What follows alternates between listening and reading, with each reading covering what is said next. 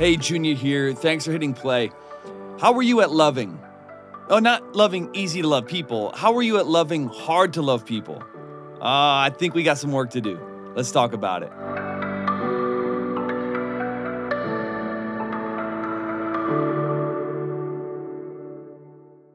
Now, there's this lens that we all actually live our lives with.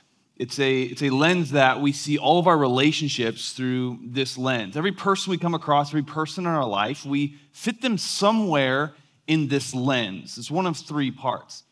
The first part is love. So I run across someone and I think, I like this person.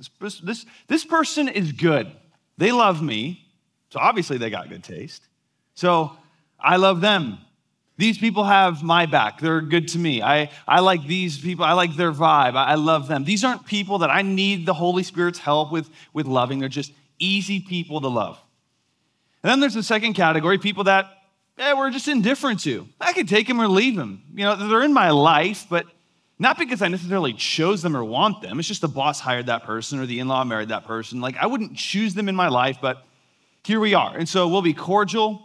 But I'm not going to go out of my way to really take an interest in them. I'm not going to go out of my way to really serve them. There's a cordial indifference.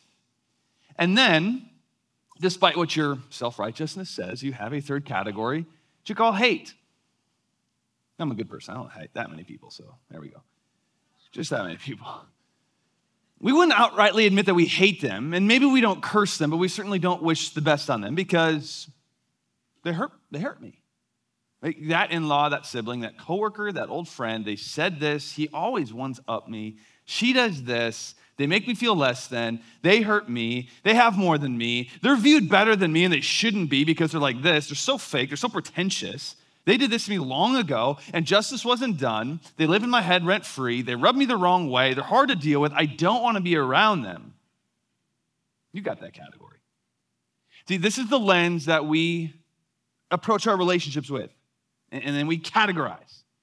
I'm going to text, I'm going to go out with, I'm going to post pictures with, I'm going to want to be in a small group with this category right here. This category, I'll talk with them so they don't seem like a jerk, so they don't seem very cliquish. I'll talk with them, but I'm not going to necessarily go out of my way. And then these people right here, I'm just going to tactfully try to stay away from this group as much as possible. And I totally get it.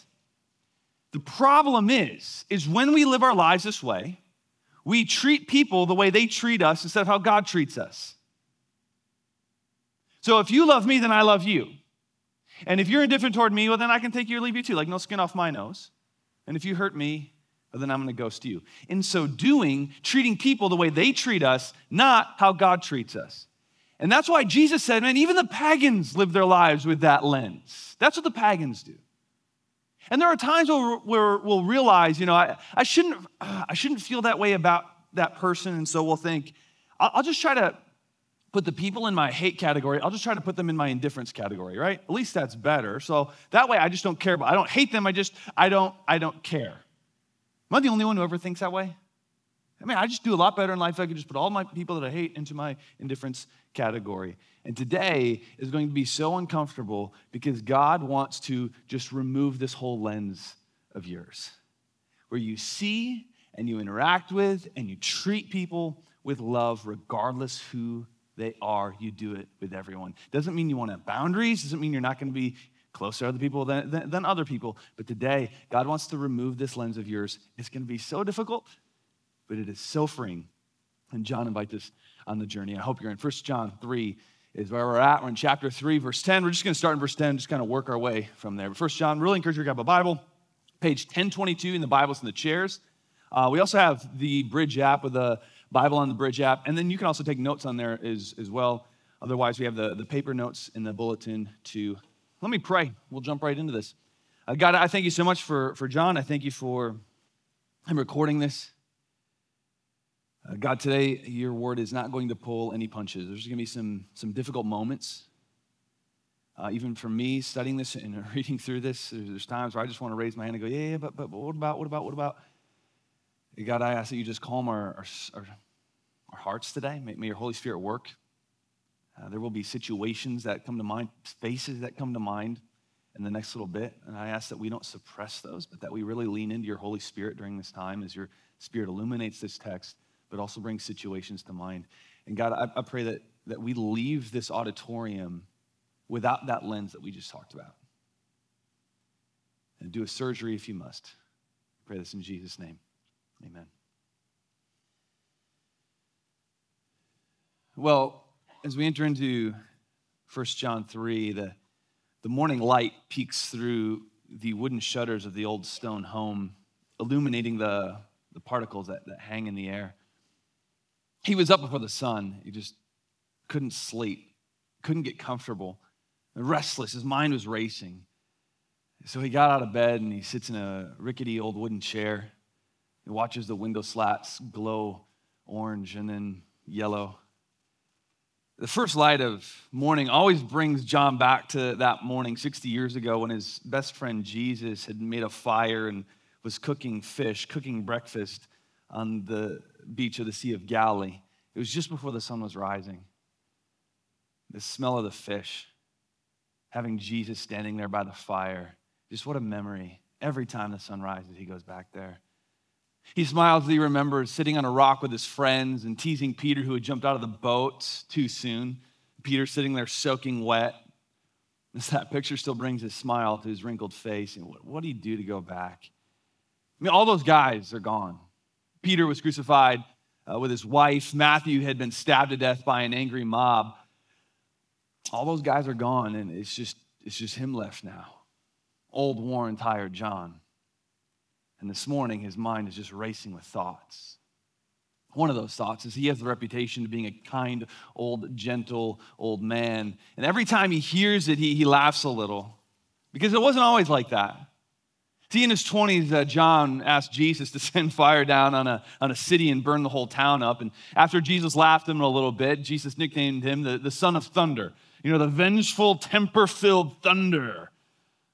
And that old part of John's long gone.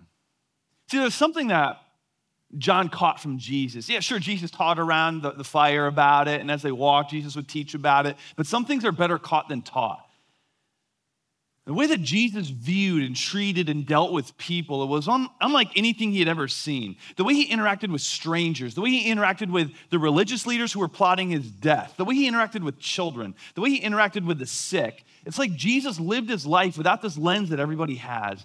It was peculiar yet strangely refreshing.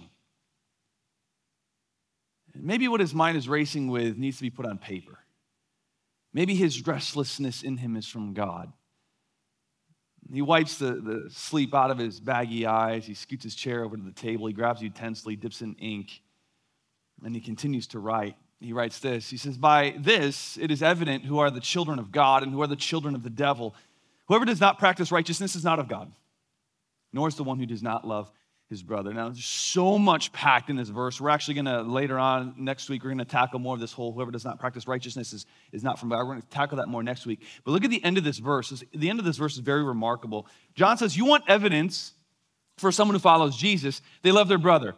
Now, brother doesn't mean physical sibling. It means fellow believer. So that's the specific context. The specific context of what we're talking about today is John is talking about how we love each other, those within the church, those within the body of Christ, how we love each other. That's the specific context that John is going to be talking about. However, what John also talks about carries over to how we treat people outside the church, people in general. So within the church is the specific context of what we're talking about today, but it also carries to the outside. And it's very interesting what John is doing in this verse. See, again, John has that reputation of being the sweet, loving, old, gentle man. And as he pens these words, it's almost as if he's saying, I shouldn't be the only one with that reputation. You should be seen that way too. That's the number one thing that you should be known for, your love. Not, oh, they're super healthy. Oh, they're so crunchy. Oh, they know a lot. Oh, they're political. Oh, they go to the gym. Oh, they're COVID conscious. Oh, they're anti-mask. Or they're very trendy. No. John says the number one thing you should be known for when someone thinks of your name, when your face comes up, love should be the first thing that comes to mind. And that's convicting for me because I like to be known for a lot of things, and love is not up there. Yeah, I'd love for my wife to know me as a good lover, but that's a whole different conversation. Now, I like to be known for adventure. I like to be known as a fun person. I like to be known as a great hang, as a good conversation. And John would say, that's fine, Junior. But love is number one. Because, here pieces in John, God is love. And if God is love, those who claim to be of God better be dang good at loving. Loving people who are hard to love. Loving people who do nothing for our image. Loving those who hate us, really good at loving. That's why in verse 11, you can see in the next verse, he says, love one another. He's repeating this over and over and over. But I want to take a time out here because our society, we really love this verse, right? We love this verse. God is love. Love is love. We should all love. It's all about love. Where's the love? I just want to take a time out here and say that God is love, but love is not God.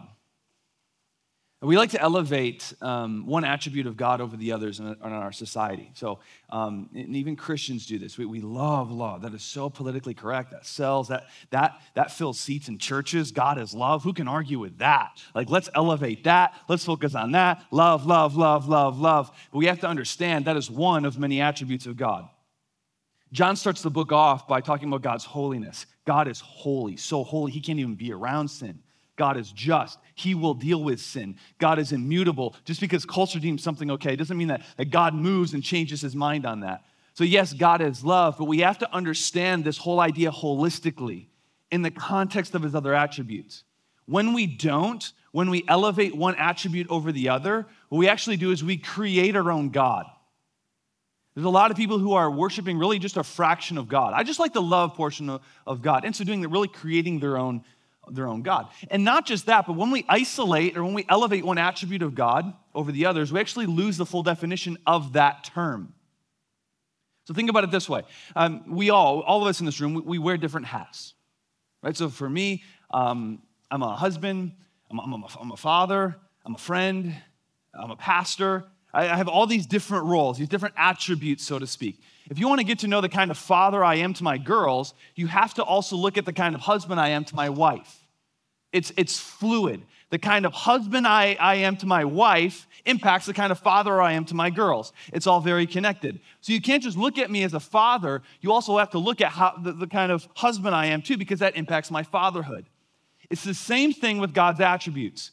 When we don't see God's love in the context of holiness, we're actually missing out on what love actually is.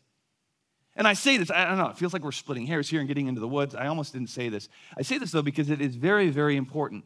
The trend in our society, especially among Christians, is let's focus on love. Let's just talk about love. And that will continue to be the trend as we move forward. Just love, love, love, love, love, love, love.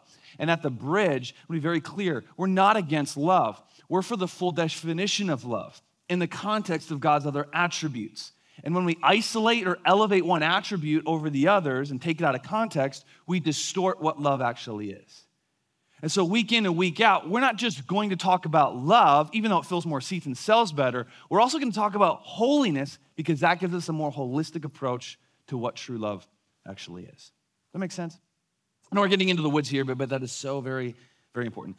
Getting back to what John is saying, though, he's saying we should be known for our love. What does that mean? How do we do that? How do we be known for our love?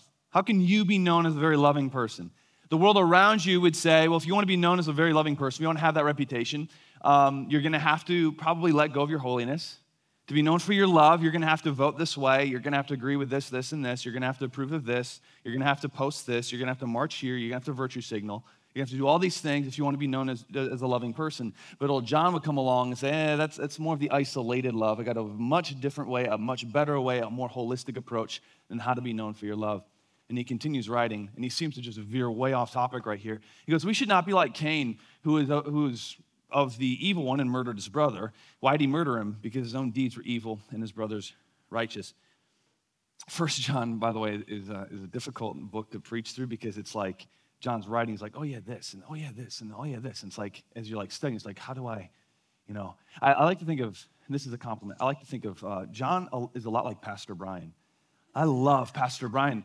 Sometimes, when I talk to him, he's over here, and then squirrel, and we're over here. And actually, it all does make sense, and it's very, very important, and it is connected. But my mind works different. So I'm like, wait, why are we over here? Now we're over here. That's a lot like John. That's, again, a great compliment because John is the best friend of Jesus. And he does that a little bit in his book. He's like over here, then he's over here, then he's over here. But it is all connected.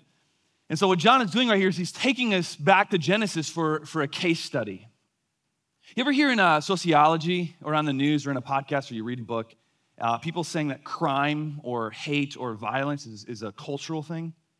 It's a society thing. We got to blame society. So if there's a shooting, it's society's fault that there was a shooting for this, and this. That's why when there's a tragedy, you turn on the news, and a lot of times the news anchors are arguing over what in society needs to change so that it doesn't happen again. Now, I'm not saying society never plays a part, but what John is saying here is he's saying, look at Cain and Abel for a second. There was no society. There was just two boys and two parents. One boy killed the other. It's not society. Sin is the problem. It's not society. Sin nature is the problem.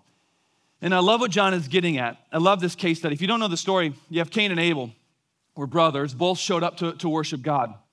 Cain brought some of his resources to worship. Abel brought some of his resources to worship because that's what you do in worship. You give. You're generous. And God looked favorably on Abel's sacrifice, but he did not look favorably on Cain's. And scholars debate over why one brother's worship was accepted and not the other. And one of the reasons that many point to was the heart in which they came to worship. Cain showed up with his competition and this bitterness in his heart. That's why very soon after, Cain kills Abel. If this is too gruesome, I apologize. Let's get rid of these for a second. Cain's worship was accepted because as he worshiped, he had these seeds of hatred in his heart. He went to worship with anger and bitterness and envy in his heart. John says here in this text, this is so big, he says, when you put a brother or sister in Christ in the hate category of yours, so if you don't want to see that person, or that person who, that social media, it bothers you, and you can tell because you follow them, but you never like any of their stuff, and you're angry with them, and you want nothing to do with them, and you've gossiped about them. Anytime you run across a picture of theirs or their name comes up, that anger, that envy, or that bitterness just kind of flares up in you. And then you show up for church to worship, you're Cain. That's exactly what Cain did. You ever open up your Bible and you're like, great, I just feel worse about myself now. I thought God's love, I thought the Bible was supposed to make me feel better. Why did I have to read this? Scripture says that it's sharper than a two-edged sword, and sometimes that sword does surgery and it hurts. You think about just the magnitude of what John is saying here. When there is someone in that hate category, I know you don't call it hate, but it's there. When you have somebody in that category and you show up to worship, you're Cain. And he seems to switch gears in verse 13, but again, he's not veering off topic. This is all connected, and we'll talk about it. He says, do not be surprised, brothers, that the world hates you. Again, it seems like he's veering off topic, but he's not. John says you got to love. It's evidence of being in God's family. You have to love. You got to love hard to love people. You cannot hate. But also, as you don't hate, you should expect to be hated. And to be candid with you, this is where I trip up. If I love, I want to be loved back. I expect to be loved back. If you don't love me back, if you cut me up in gossip or you stab me in the back or you just don't like me, I'm caught by surprise because it's my pride. How could you do that? Like a couple of years ago, someone in my church, someone in the church, they reached out to me and they said, hey, Junior, could you go to breakfast with somebody in my small group? I think it'd be good for you guys to go for breakfast because he doesn't like you. So he said on the phone. I said back, I was like, I've never met him. How could he not like me? I mean, like, come on, what's there not to like? Like, I'm all surprised, like my pride was completely hurt. And John says here, he says, don't be surprised, especially you, Junior. Don't be surprised. You gotta love the people, and you have to expect that you're gonna be hated back. And you have those. You know exactly what I'm talking about. Because maybe for you, when you decided to follow Jesus, you let your family down. They don't like this new you. And now they try to, press your buttons to get you to show your old self, get that temper to flare back up and show your old self. Or you have former friends, they don't like this new you. You don't do the stuff that you used to do. And now there's this dislike of you, this hatred. They don't want anything to do with you now. Or that you got that coworker who's just got it out for you, that in-law you could just never seem to please, or that ex that won't stop trying to hurt you, or that face that comes to mind. They just don't like you. And you don't know what you did to them, but they just don't like you. They've put you in the hate category, and naturally you've placed them in yours. At best, you're just trying to be indifferent about them. And old John says here, he says, you got to expect that. And you also, you got to love them, right? Because what you're doing, treating people the way that they treat you, that's just natural. But you're to live supernaturally. We have the Holy Spirit to give us strength to love while we're being hated. So John is saying, you need to live supernaturally, remove that lens. You don't have to be their best friend. You don't have to remove all your boundaries, but you do have to pray for those who curse you. And when you have an opportunity to bless that person, whether they're in your love, indifferent, or hate category, you have to bless them. Can't we just stop right here? I feel like we've taken enough. Verses 14 through 15, John repeats this theme. Skip to verse 16. In verse 16, he starts to get very, very practical on what it means to love. See, when we hear the word love, we automatically think of a feeling, like the feeling I have when I kiss Nicole, or the feeling I have when I walk in the doors and my daughters run to me, when I'm home from work, or the feeling I have when a friend goes to bat for you. That's often what we think of when we read the word love. We read it as a feeling. Even though we know it's not a feeling, we tend to just default to going there. It was like when I was in sixth grade, I had a teacher. Her name was Mrs. Lervick. She's an old lady, very scary-looking lady. She had that resting, mean face. Kids were just terrified of her. I was terrified of her. She was my teacher for every subject from 4th through 6th grade, because I went to one of these one-room schoolhouse deals. And I wasn't a bad kid. I was annoying. I was awkward. Not much has changed. I didn't pay attention in class. I remember one time she threw the textbook. She was teaching, lecturing, and she threw a textbook at me and hit me in the head while I was daydreaming.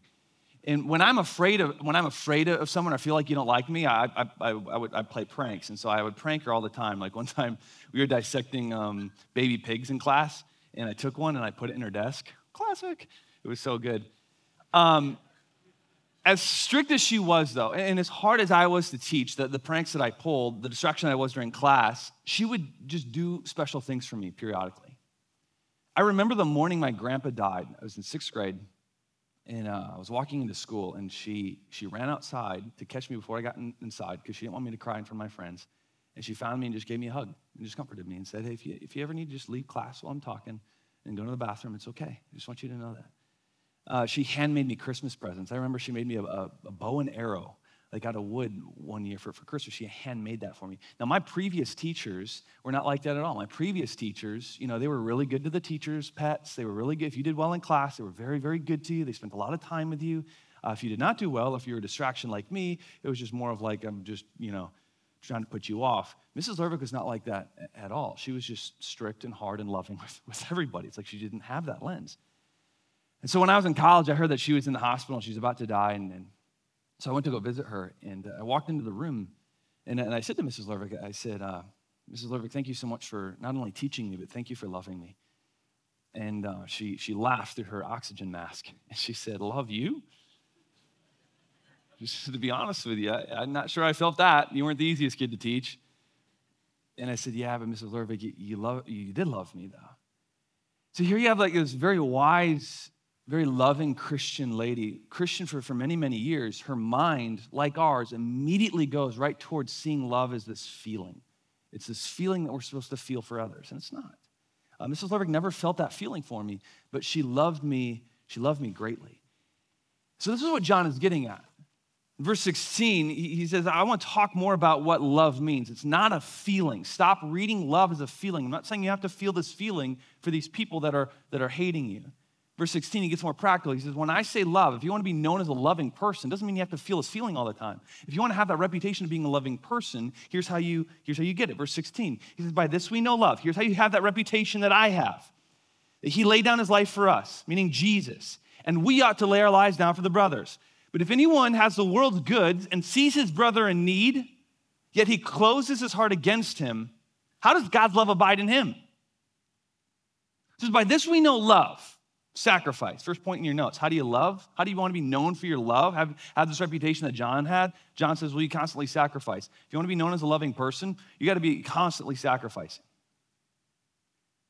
We tend to read verse 16, especially this phrase right here. We ought to lay our lives down for our brothers. We tend to read this with a very extreme lens. I got to love my siblings in the faith so much that I would die for them. It's like, okay, Rambo, like chill out, sure, but you're probably not gonna have to. So why don't we read this with a more realistic lens, the way that it was intended? John isn't talking about death. He's saying you should live your lives for others. You're this living sacrifice. Every morning you wake up and you commit, I'm gonna lay my life down today for those around me. I'm just gonna serve those around me. That's why the point is constant sacrifice. We tend to read that like one sacrifice, I gotta like lay my life down, take a bullet for everyone. No. It's this constant, active lifestyle that you have for everybody around you. Again, some of us think, I would take a bullet for my family.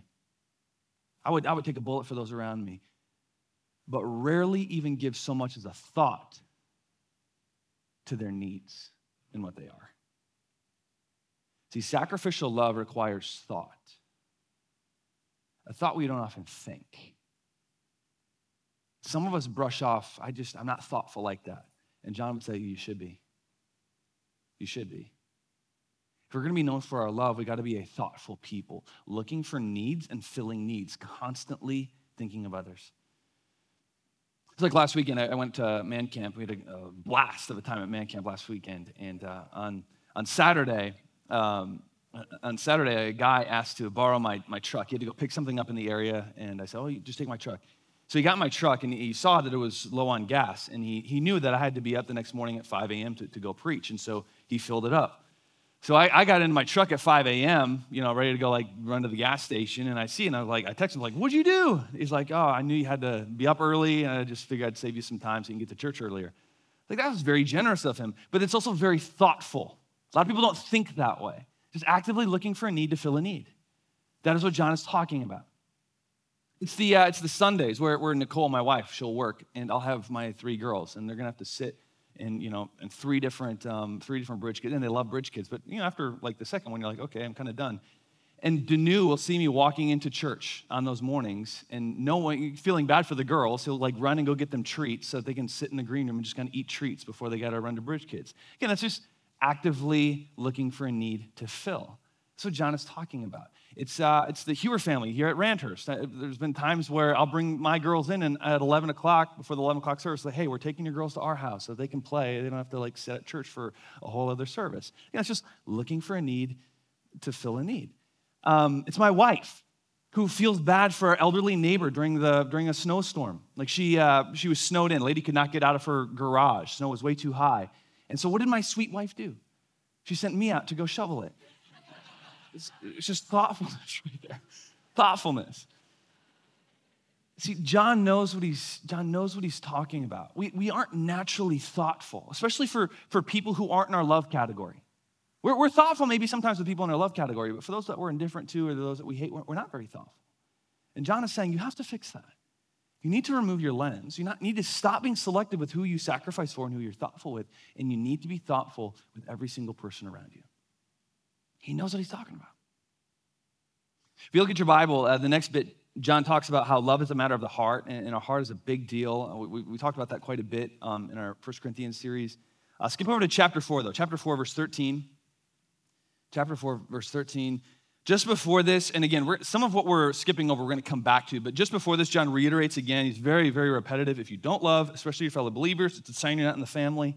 That should scare church critics, but because he just repeats that over and over and over. Verse 13, though. Verse 13 says, by this we know that we abide in him and he in us, because he has given us of his Spirit. Notice the pronouns in chapter 4, verse 13. We know, plural, we abide, plural, in him, singular, he, singular, in us, plural, given us, plural, his singular Spirit. So there's this bounce between singular, plural, singular, plural, singular, plural. It's like he's saying, when you look at the body of believers, there is this singular to your plural. John is saying, when I say love, if you want to be known for your love, if you want to have this reputation of being a loving person, you unify. So yet you sacrifice for others, but you also unify. Now I'll just shoot straight with you right now. I don't want to preach this point. Not because I don't like it, it's just, I feel like I've been screaming this idea for the last year and a half. We have been as a church, screaming unity for the last year and a half. Problem is I have to preach this because Scripture screams it. We live in a world that cares more about opinions than people. And social media has really escalated that truth. But for us, For us in this room, this right here, unity, is where the rubber meets the road when it comes to following Jesus. Some of us fight for unity. And simply put, some of us don't. And here's the question to ask yourself, kind of a little test to see how well you unify. Here's a good question to ask yourself. Do you reject the lines the populace draws? See, we live in a world that screams unity as it draws lines. Unity! But vaccinated over here and unvaccinated over here. Unity! But liberal over here and conservative over here. And unity! But pro-mask over here and anti-mask over here. BLM over here and racist over here. Just drawing all these lines. One of my favorite houses in my neighborhood has two signs. I always kind of chuckle as I drive by. It's these two signs almost right next to each other. It says unity over division. And then the next line, it has, in this house we believe in science, BLM, open borders. Okay. Unity if you're within this line, this line, this line, and this line. That's not unity. See, someone who fights for unity often says, I don't care. Oh, I got opinions. I'll have a cordial conversation. But at the end of the day, these lines are ridiculous. I've got friends on both, and people got to calm down. One of the common questions we get as a church is this church a liberal church or a conservative church? Is this a church a Democrat church or a Republican church? It's like neither of those should exist. We're at a kingdom church. Is this church a pro-mask church or an anti-mask church? Neither. We don't care. Come in without a mask, come in with a mask. We don't care. We're just glad you're here. No, this doesn't mean we forfeit truth, that we say we don't care about everything. There will never be unity without truth. We will hold the line on truth. But when it comes to all these lines and debates in our world, unifiers often go into just saying, it doesn't really matter. Now, over here does. What Scripture says matters. Gospel matters. But I'm not taking that bait to the other stuff. See, John saw Jesus do this a lot. How many times was Jesus baited into some hot debate at the time? Taxes or Rome or Sabbath. Baited into these debates, and Jesus never took the bait. The populace drew a line around Samaria, and Jesus went right in and stayed with them. Had Samaritan friends. Jesus had religious leader friends, and he had friends of the big government of Rome, and he was friends with insurrectionists. Jesus didn't care about the lines that the populace would drew, the popular lines. He cared about what mattered, and that brought unity. I mean, you think about Jesus' own disciples. Jesus had anti-government disciples, zealots, and then he had government employee disciples, tax collectors. He just didn't care about all these lines that everyone was drawing up. But some of us do. We're not going to be friends if you think that way about masks. We're not going to get along if you vote that way. You think that about the vaccine? Okay, you lost points in my book. You just went somewhere else in my lens. No, a unifier knocks down walls to bring people to unity in one spirit. That's what's needed. And that's how you're going to be known for your love. You want that reputation like John had of being this loving person? You unify. John's got one more for us. One of my favorite verses, verse 18. He says, there is no fear in love, but perfect love casts out fear. For fear has to do with punishment. And whoever fears has not been perfected in love. Point number 3, straight from the text. Number 3, cast out fear. Cast out fear. You want to be known for your love. You want to have this reputation of being a loving person. You cast out fear. What does that mean? My wife and my dad get along great. They're good friends. Maybe too good of friends. They gang up on me. But she sees him as her dad. But last year when he got his pilot's license, she had told me, she said, Junior, I don't want the girls going up in the plane with Dad, which is understandable. My wife isn't one of those crazy helicopter freak-out moms. It's one of the reasons I wanted to have kids with her. That and, no, I won't share that reason. But she's saying no to flying. Don't want the girls flying.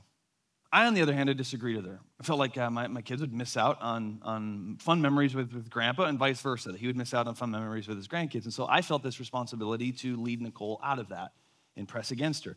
And it was a bit of a reoccurring conversation, and I wasn't forcing anything. When I say like I'm the leader of my home, it's not like I'm going in going, they will ride, I am the man around here. It's like nothing like that. It was just more of like, Nicole, think of the memories the girls will have one day of flying around with Grandpa. Think about the memories that he'll have one day. Yeah, I know, Junior, but small planes can crash, and I know it's highly unlikely, but but it's our kids. I remember the day we drove to the airport. The deal was Nicole and I were just going to go up in the plane with my dad. And as we were getting out of the car at the airport, my dad asked me, he said, "Are the girls coming?" I was like, Nicole and I hadn't finished that conversation, but I said, yeah. And I know, right? That's what a true man looks like. No, I'm totally kidding. I took the risk. I said, yeah. And he's loading them up in the plane. And I looked at Nicole and I said, just say the word. If you're not ready, just say the word. And she looks at me and she goes, "What? And deprive Dad and the girls of this? I love them too much for that."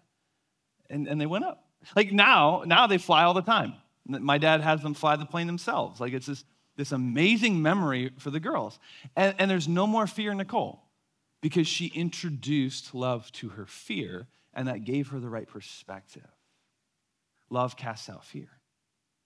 This is why during the various plagues in history, there were epidemics during the early church era, medieval era, during the Black Plague era, all that. As towns became infected, healthy people would leave. And church people had the reputation for staying in the town and taking care of the sick. Many of those Christians getting sick and dying themselves as a result. You imagine that. People are dropping like flies in town. Healthy people are walking out of the city with fear in their eyes. The Christian families are confidently staying there to give water to the sick, change their bedding, make them food, and risk their lives. The fear of the sickness was driven out by their love for people, their love for others. Christians had this reputation of just being reckless almost, no fear in them because of their love. Rodney Stark, in his book, Rise of Christianity, he makes the case that this is why Christianity exploded during this time. Because as cities were people were dropping like flies, the Christians would come and take care of the sick. Often just changing their bed and giving them food and water, that would up their survival rate. So a lot of people would live, they would give their lives to Jesus Christ. Then families would come back, see their loved one alive. What? You were on your deathbed when we left. And they would be so surprised at what the Christians did. They want to follow Jesus too. This is why Christianity just exploded during this time, because Christians had this like almost reckless reputation. We don't fear, we just love. So there's a lot of fear today. A lot of fear. And I know much of it is drummed up, I get it, but it's fear.